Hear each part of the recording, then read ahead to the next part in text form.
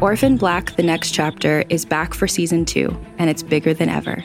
The official continuation of the hit TV show stars Emmy Award-winning actress Tatiana Maslany as all of the clones. And this season, she's joined by original TV show cast members Jordan Gavaris as Felix, Evelyn Brochu as Delphine, and Christian Brune as Donnie. Season 2 picks up where Season 1 left off with, spoiler alert, the secret of the clones finally exposed to the general public. Hundreds of previously unaware clones grapple with the news that they are part of a massive military science experiment. Meanwhile, anti-clone protesters fight to have the clones' rights restricted. Caught in the middle, the Sestras want peace, and when an unforeseen threat turns their world upside down, they must join forces with former enemies to protect the ones they love.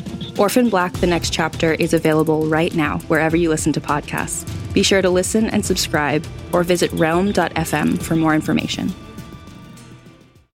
Hello, everybody, and welcome.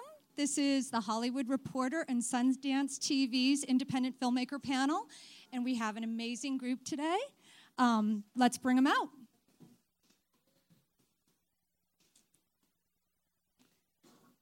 We got John Carney, James Schamus, wherever you like, Christine Vachon, the Oscar-nominated Liz Garbus, Whit Stillman, and Diego Luna.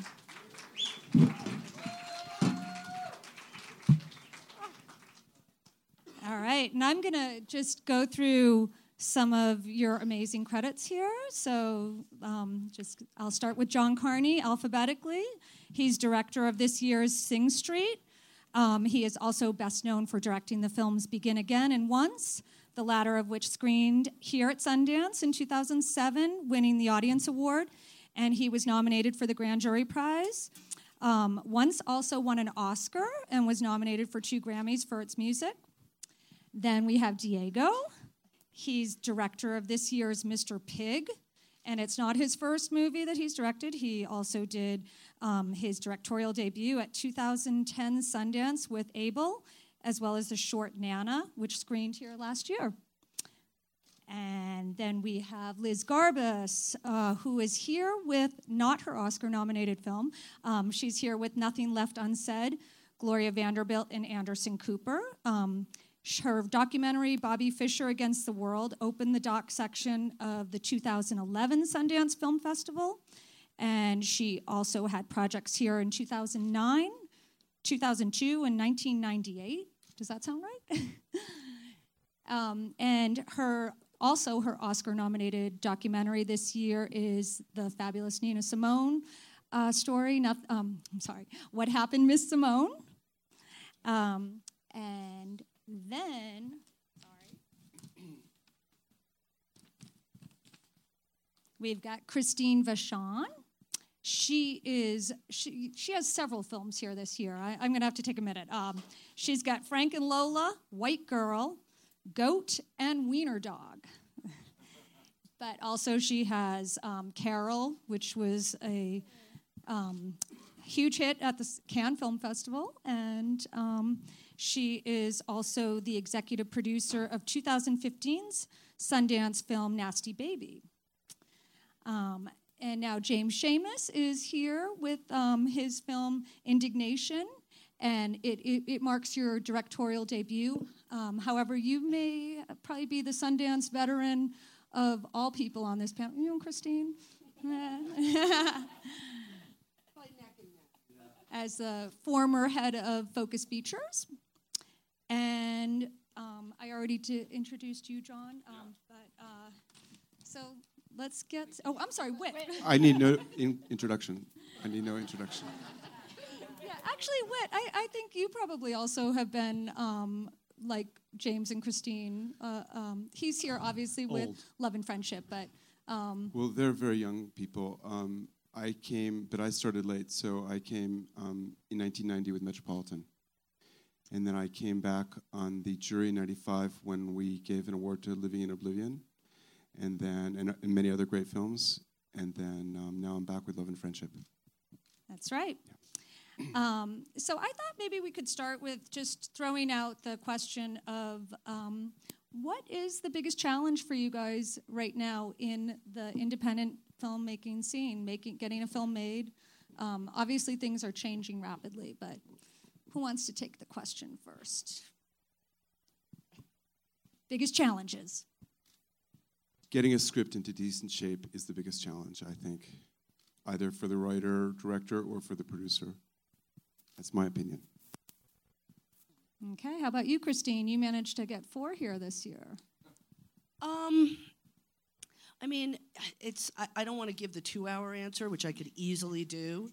I guess the shorter answer is simply as, you know, and I'm speaking as a producer, and not everybody on this panel obviously is, but we've just really had to learn how to be incredibly resilient and flexible about the kinds of stories we tell and the ways in which our stories go out into the world, what kind of platforms, et cetera. This, you know, when James and I began, which I think we probably came to the same Sundance together, which was we produced Todd Haynes' film Poison together and brought it to Sundance. It won the grand jury prize. I never have since. At the time, I was like, how hard can this be? But anyway. Slacker. But anyway, you know, it was a very different landscape then. And now we're trying to figure out, like, you know, what makes something actually theatrical. And that's that question, that's something that me and my partner, Pam Koffler, we interrogate ourselves about all the time. Is this theatrical? Why? And if it isn't, it doesn't mean it can't still have a life and be made. It just may not be made on that path. So thinking that way is, you know, that kind of flexible thinking, I think, is the big challenge for us, and figuring out different ways of storytelling. And the fact is, for independent films, in my experience, there's a lot of downward pressure on the budgets.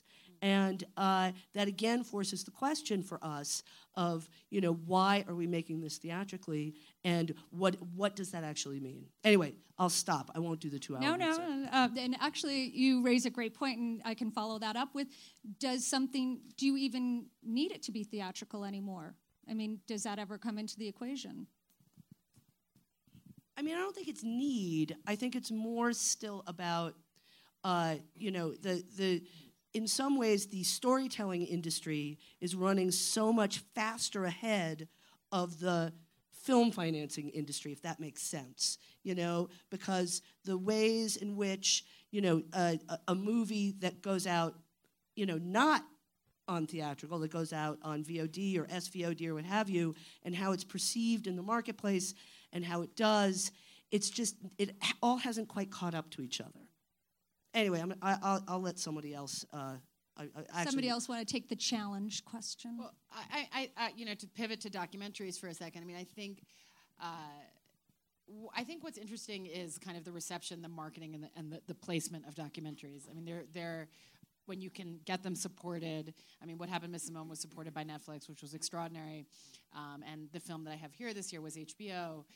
It's wonderful. What's interesting is the boxes that people try to put them in, and I think that has to do with gender, it has to do with race, and it has to do with what kind of stories people think that they are. And I think it's interesting in how you market films, and I'm sure it relates to maybe to Carol as well, and a film about Nina Simone, in not having them be pigeonholed in certain boxes. And I think that's a challenge that I'm sort of constantly coming up against. And I think with Miss Simone, Netflix has been so supportive, and so they were able to kind of transcend some of those boundaries. But it's something that I'm always kind of looking at, and it's like we're constantly poking cracks in that ceiling, but it's there. Okay. And how about Diego with Mr. Pig? What were the challenges there? Well, I see everything from a very different perspective. I come from Mexico, where we don't have a studio system. If you exist, you're independent. Is that a good thing? It's a great thing, but the problem is we shoot from funds and tax breaks. We don't live from selling tickets. So I think the challenge today for us is to find a way to connect with audiences and tell them that now they matter, But I think it's a great time, and I see this with a lot of hope. Today there's a chance for good and bad to hear the opinion of people, you know, and to kind of shape your project knowing who wants to see it before, which is a very different way of approaching a project. You know, before you would shoot, you would think this could happen, and in a festival will tell you where to go. Today is the other way around. People are searching through people's needs, what stories need to be told. And then you shoot knowing there's an audience, you know, and you make them part of the process. And it's quite exciting, I think. Audiences are becoming very powerful, you know, almost bigger than studios somehow. You know, the Amazon, for example, way of doing it, it's quite interesting, you know, people voting and saying why they like it, and then they know if they're going to execute or not. That's interesting, I think, because I'm part of the audience before being a filmmaker. I'm here because I was sitting there wanting to be challenged by film. So I think audiences are going to take over, and that's cool. And you also have an interesting perspective in that you've been on the acting side of like a Star Wars movie, which I'm guessing had a slightly higher budget than Mr. Pig. I guess, yeah, just the catering had a bigger budget than Mr. Pig. It's, yeah. It's interesting, you know, it's like schizophrenic a little bit. You know, here I'm living in a condo with 12 people, you know, that I promised if they put a penny, they would come to a festival, and we're sleeping in bunk beds. And I just came from shooting the biggest film ever. I was going to say, Rogue One, probably no bunk beds, right? No, not at all. Not at all. But that's the beauty of this. I still have to say, this is home, you know, when you come to this, it's a good reminder that you belong to this community and that there's people like you out there. It puts your feet back on the ground.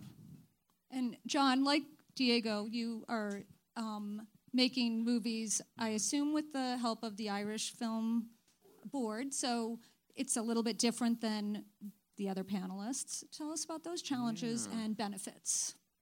Well, I mean, Ireland's a small country, and we very much rely on sort of subsidy from the Arts Council and the Film Board to make films. So that kind of always raises a very interesting argument in sort of film circles in Ireland, where you go, well, you apply for a loan to make a movie, and you, from the state, so the taxpayer, so your brothers and sisters and your friends are all sort of paying in a sense to make your movies. And there's good and bad with that, obviously, because you haven't gone through the normal sort of, not quality control checks, but you make one application to the Film Board and you either get a development loan or a production loan, you go ahead and you make your movie, which is great, but it means sometimes that, I mean, the system in America, I guess, and in countries that don't have that sort of subsidy there as a state thing or a tax thing, you have to kind of convince more people of your movie, in a sense. Do you know what I mean by that? But there would be no film industry in Ireland. You know, there'd be no Lenny Abrahamson or Jim or Neil without the Irish Film Board. It's too small a country. It's a city. You know, Ireland is a city, really. It's like Manchester. It's like, you know, and it's very interesting. You know, the films that have broken out from Ireland, obviously, in the last while. It's kind of insane in a way. All this Irish kind of, we're taking over for a little while, which is great. Yes, Irish are hot right now. Now, James, you came from the other side of the fence. Also, though, I should have mentioned your very successful screenwriting career, Oscar-nominated at least once that I can think of. How many? More? Okay, tell us. Don't be humble. You know, but I having been on all these different sides of the business, but I would love to take issue with Diego about on the kind of positive sense of this Amazonianization of our audience and the audience getting more power. And I do think that the fundamental shift, which goes unacknowledged in spaces like this often, is that the baseline economics that support the entirety of what's happening even in this room, aside from all the corporate sponsorships, is the fact that we are actually producing, I would say, objects of attention and objects of trackable focus for specific demographics that then are being surveyed and and turned into data points that are quite valuable. So that what we're really doing is we've moved into a situation where before you would make a film, you would present it to those who would pay for it, and you would have a general idea like, oh, people over X age or this kind of, the urban audience will like this, etc. That's not the business anymore. The business now is, can you make something that will be valuable to those who are surveying you, tracking you, collecting your information, and reselling it on an ongoing 24/7 basis. As you know, that phone in your pocket tracks you everywhere. You have a unique identifier that connects your phone number to your IP address. Your net worth and your purchase history follows you around every given day, every single day of your life. 300 times somebody is selling data about you to somebody else. So when Amazon wants you to live in the Amazon Prime world with a certain kind of product, it's because when you're inside that world, what is being produced is your activity. You are the producer. You are not the consumer. And you are producing for a surplus profit that is creating more and more sophisticated algorithms to make you feel as if you have the choice to go thumbs up or thumbs down, but in fact is narrowing every single day the opportunity for choice, even as it creates the fantasy that you have it. And that's the business that we are actually in. Oh, okay, now you sold your film last night. You were up all night closing that deal. Does that mean, would you not have considered Amazon or Netflix? Oh, no. Look, the people with the algorithms are going to win. And they're the fundamental downstream that, in fact, we all say the back end, they are becoming the front end. As it happens from time to time, it's a reconfiguration of capital in different modes and different forms of production of subjects and viewers and cultures, right? So I'll sell to anybody. Trust me. But the fact is, this is the business we're in. We shouldn't pretend anymore that we're in another business. Okay. And Whit, your film, you have an interesting distribution plan ahead of you. Well, I want to keep pretending because I would disagree completely with what James says. I'd probably disagree with James about everything. But I still think it's, the importance for us is making a film that someone wants to see, that serves some purpose, and that we make a film people are happy or some way moved or gratified or have their emotions touched. That is still it, no matter what you want to get into highfalutin stuff about the internet. We have to make a film that we go to show it and people react and we experience that and we want to continue or not continue. Those two ideas are not at odds necessarily, are they? Well, I don't know. Emotionally, I think it's a different idea. A different idea. You're making a film as entertaining. You want people to go out Saturday night or some night and enjoy the film, and that's what you're thinking about. But you're just talking about about seeing it in a theater as opposed to seeing it online. Well, I think we're making films for people's experiences, and I think a lot of us still hope for the theatrical experience, but there can be also a good experience in other venues. Anyway, maybe I overinterpreted what James was saying. I apologize. You guys want to take this outside? Your apology is accepted. But they're not. I don't see these as mutually exclusive experiences. They're really not. And I think that everybody, these metaphors are getting mixed. And I think when we make films, we're all thinking about making them for that cinematic experience of a person sitting in the room, in a dark room, not leaving, not checking their phone, and having that, emotional, human, transformative experience. But, whether or not more people will consume them and millions of people will consume them on the small screen, it's still the same directorial instinct, I think. And I don't think what you were saying. Remember, they bought that ticket through Fandango. They're sitting in a theater. While they're sitting there, their position, their GPS position is being triangulated against the net worth of the other people sitting there. These are all things that are just happening. You're talking about the directorial process. That's what he's talking about, and you're talking about my goal as a data director point. is to leverage that surveillance to the absolute multiple effect. Okay, then you can. do disagree. No, Yeah. I take the point, obviously. Look, human expression is human expression. But one of my favorite writers, Theodore Adorno, started one of his great essays with the sentence, he who speaks of culture also speaks of administration. That you can't avoid. They're combined. You're here because we're talking about the business of film, right? And it is important to remember that there's a business of film precisely because we love to express ourselves and to share those expressions. But it's a fantasy to think that these are two different domains of human experience. I also have to say that yes, we live in that world, and there is some things that actually can be very helpful, at least from the world I come from, because what the system in Mexico created, it was very lazy filmmakers that had to get very good in making presentations, a perfect thing with pictures and explaining everything. But then making the film was just whatever, the chance to get paid. But all the focus was on presenting it to the board of a fund or something. And today, that's over. I have a friend that raised money through internet, telling people what his project was. He got $3 million, and better than that, he knew there was a few 100,000 people that were gonna watch his project, and there was an audience he was connecting with without the need of anyone, either a distribution company or a fund or anything. And that to me sounds exciting, because at the end, that's somehow freedom, Okay, but speaking of business and just pure numbers, if you look at the 3 biggest deals of the festival so far, all made by streaming giants, Netflix and Amazon. You've got Manchester by the Sea, $10 million by Amazon. You have The Fundamentals of Caring, which Netflix took for, I believe, $7 million, and Tallulah, which was also Netflix, for $5 million.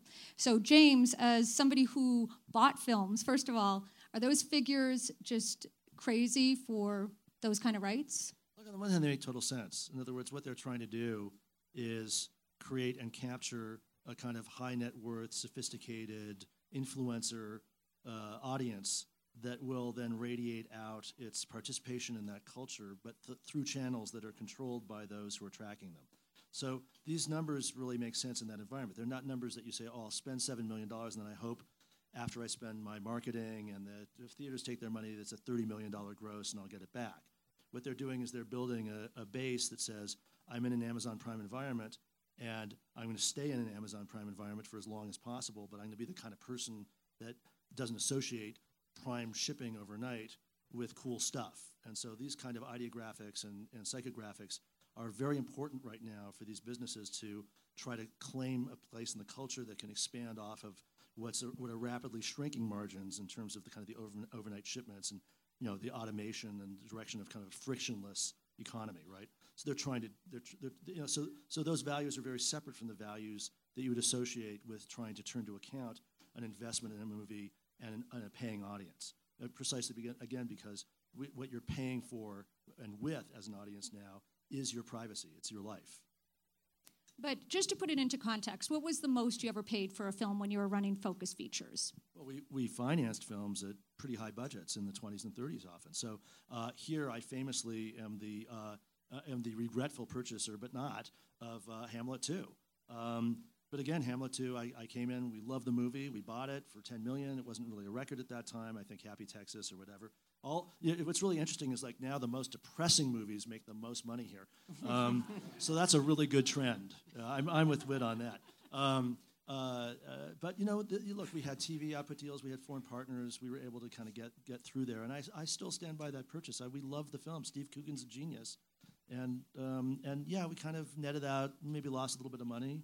But if I saw it again, I'd probably get festival fever and buy it again too. I missed the film. Which film? Hamlet 2. All right, now... So nobody bursts into spontaneous applause when they hear Hamlet 2, but whatever, I liked it. Who sold it? What's that? Who sold the film?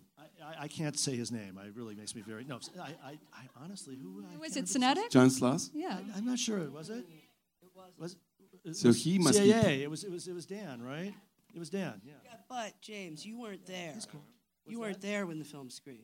Yeah, but everyone on my team saw it, and then I bought it. I was at home. I had broken my ribs, whatever. It's fine. And I didn't even break my ribs skiing at Sundance. It's too embarrassing to even say how.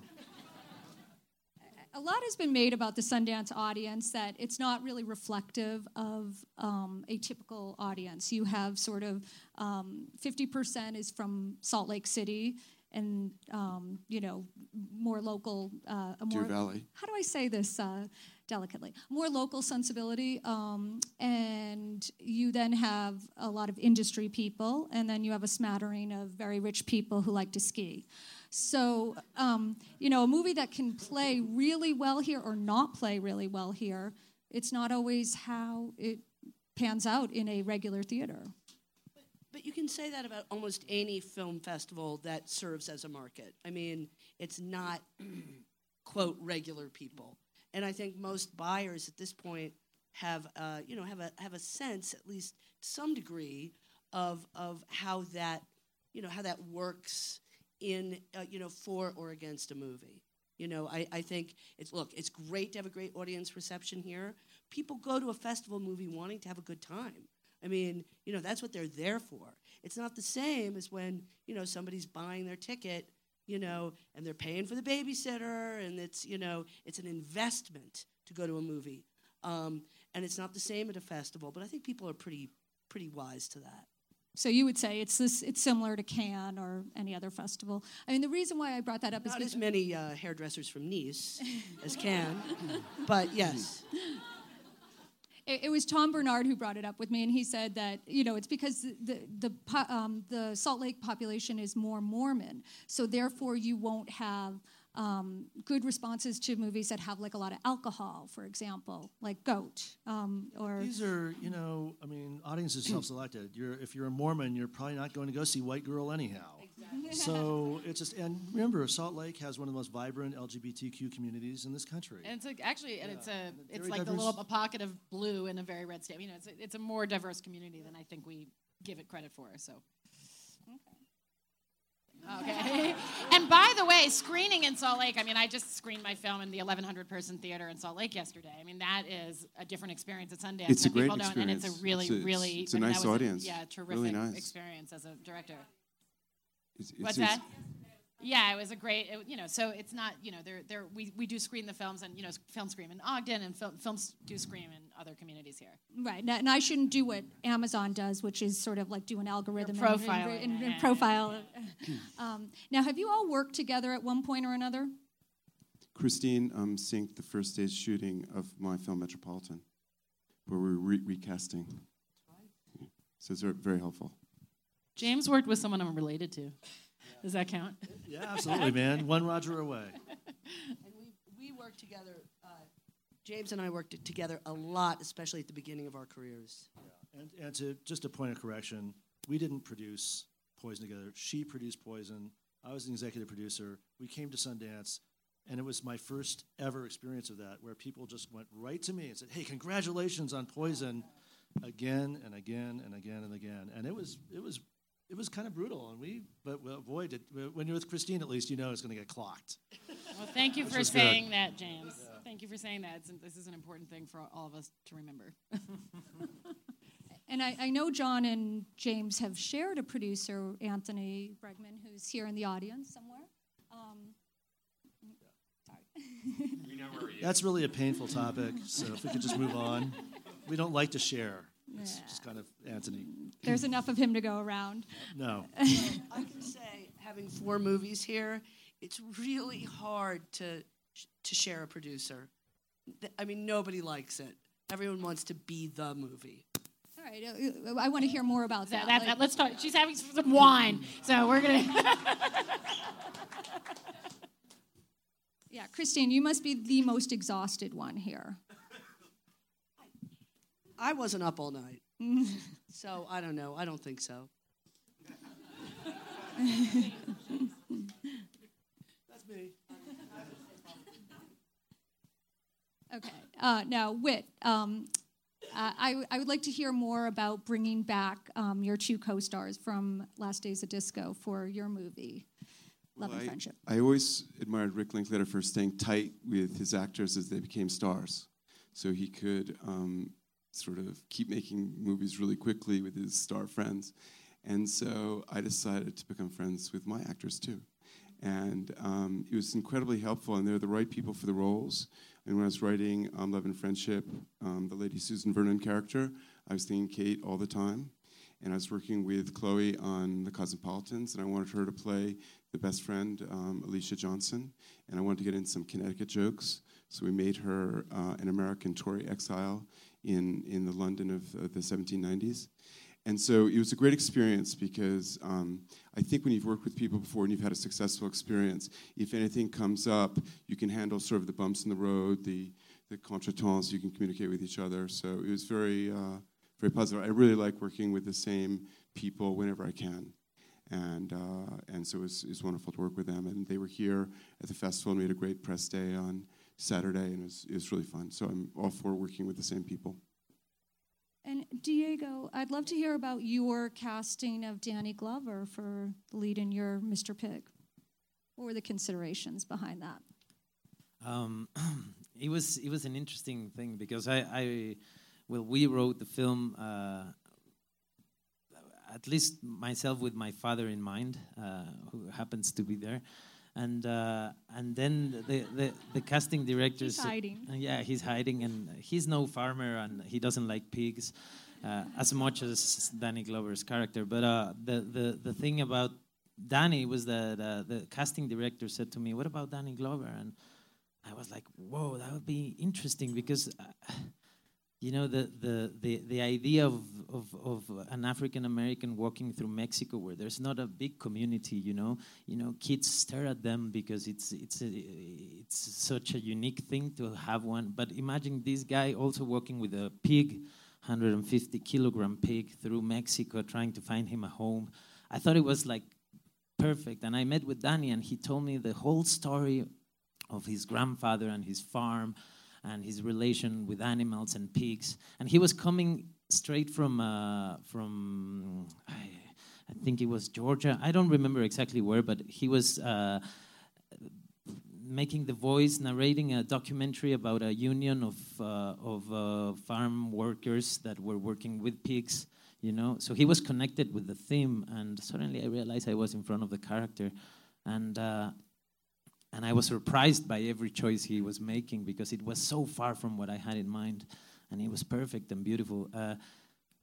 But it was interesting because the whole film, it's like a reverse angle on migration. It's an American farmer trying to smuggle an undocumented pig into Mexico, trying to find a home for him, something he can't find in the States, So it was a very difficult one to pitch. And when I tried to explain to him what it was about, he said, I understand. And he didn't let me even talk. And I think he got it, yeah. And also I got like that heavy weight on my shoulders just gone, like he gets it. I don't know what, but he gets it. Let's go shoot. And we had a fantastic journey. But I'm curious if, like, when you're trying to raise the financing for the movie, if somebody reads the script and then says, "Okay, if you can get Channing Tatum," or you come back and say, "Danny Glover." Everyone was very worried about the pig. Who would play the pig? What kind of pig it was going to be? Again, this film is done with funds, so. It's first or tax breaks. The Mexican law has an amount of money they spend in culture, no matter what's there. Right. So you just have to do a cool presentation about it. And on this one, it was difficult because I had to lie a little bit because I didn't know exactly what the film was going to be. We shot in order, and we found the story on the way. So I just promised we'll shoot Mexico, and it's a love letter to Mexico, and you guys should support it. And everyone said yes. So the great chance is that you can work with the actor you think is the best, not the one someone tells you this guy should be. Maya Rudolph came in, and I had no clue Maya Rudolph was going to be the character when I was writing or when I was submitting the project. It was when I met her that I realized she was the one. And it's such a nice, that's again freedom, as a filmmaker, you're there. It comes out of a very depressing reality, which is the third world, idea of having to be paid by the government to exist. But at the same time, those who have access to these funds, and we live freedom as no one else, because when you're shooting, you're not hearing any voice but yours. And then you execute, you finish the film, and you go out, and it's completely yours. And John, with regards to your cast, were you in the same boat as Diego in that you didn't have to really, listen to what some financiers? Well, on once, obviously, Glenn was my friend for a long time. and Marquetta I had met, and I had cast Cillian Murphy in the role, and I had a certain budget that I had generated from Cillian's name at the time, and that didn't happen. There were date issues and stuff, so my budget sort of fell completely, and so that's a story, I guess.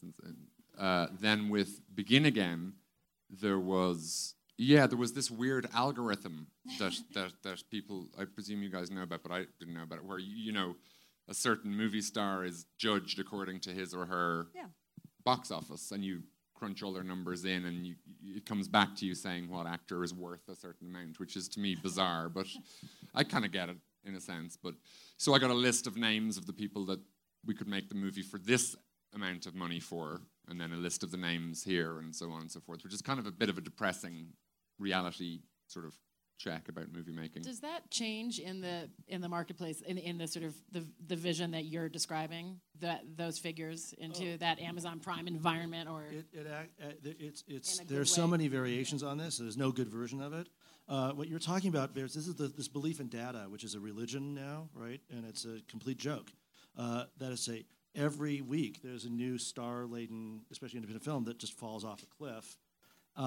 Why is it that, we won't need to start, but it just happens again and again. There's no relationship between these algorithms and these numbers. What the relationship is a relationship between people who have middle-level management jobs who have to pre-buy these films for different rights and different territories, and they need to be able to say something if the thing fails, that they at least were relying on sound business judgment and practice.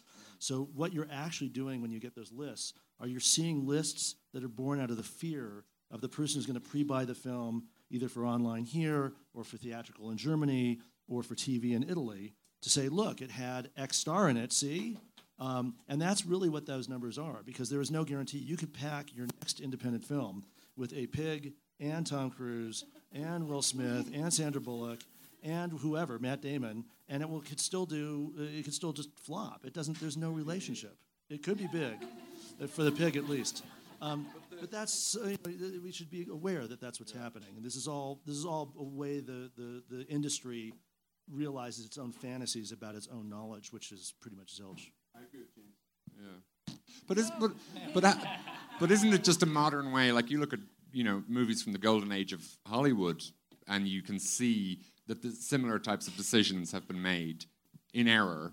And I watched a movie the other night, Gentleman's Agreement, which Gregory Peck is the lead in, and I'm going to forget his name. The guy who's blacklisted, played. He was in. Yeah. What's his name? Garfield. Garfield. Thank you. Clearly, those roles should have been flipped. Garfield is an incredible actor. But I think that's more a problem of the late 40s and 50s when the system broke down. I don't think they made those mistakes so much in the 30s when there were really good executives and producers calling the shots. I think it's when they lost confidence, precisely when it became the mid-management kind of thing. Who's Jeremy UTA's grandfather? Doris Sherry? It's when his epic, his period is when they did those decisions. But I'm saying that generally... You make those kind of decisions based on what else have we got to go on in a sense other than who's in the picture. But even from Alfred Hitchcock's point of view, he talks all the time about how some film wasn't so good because he couldn't get Grace Kelly or he had to get a second tier. So even his vision of the film was affected because the big stars were great talents and brought tons of identification to the parts and things like that. It's really interesting. I mean, to finish your question, so in my last three films, the film that myself and Anthony have just done, which is called Sing Street, we made a decision sort of very early on. We're going to go with unknown actors pretty much in this film. There's a couple of kind of stellar, reliable actors in smaller roles in the movie, but really the main kids are completely unknown. And we kind of, I guess we faced that sort of early on. We were like, okay, here's the figure. It's not going to fluctuate because there is no young Colin Farrell in Ireland that we can get to play this kid. They're going to be unknown actors. Let's make the film. Let's make the best movie we can. Let's pick the best people, regardless of anything else. Just let's pick the right man or woman for the job. And we are. It is the $1 million question about the film. Now it's like a year and a half later. Here we are at Sundance. It's premiering. How are we going to sell the film? It's still, but that's very nice of you. But it's still, this is Sundance, as with the first question. How do we get that message out to the rest of the world without a Keira Knightley or without a Channing Tatum with the pig.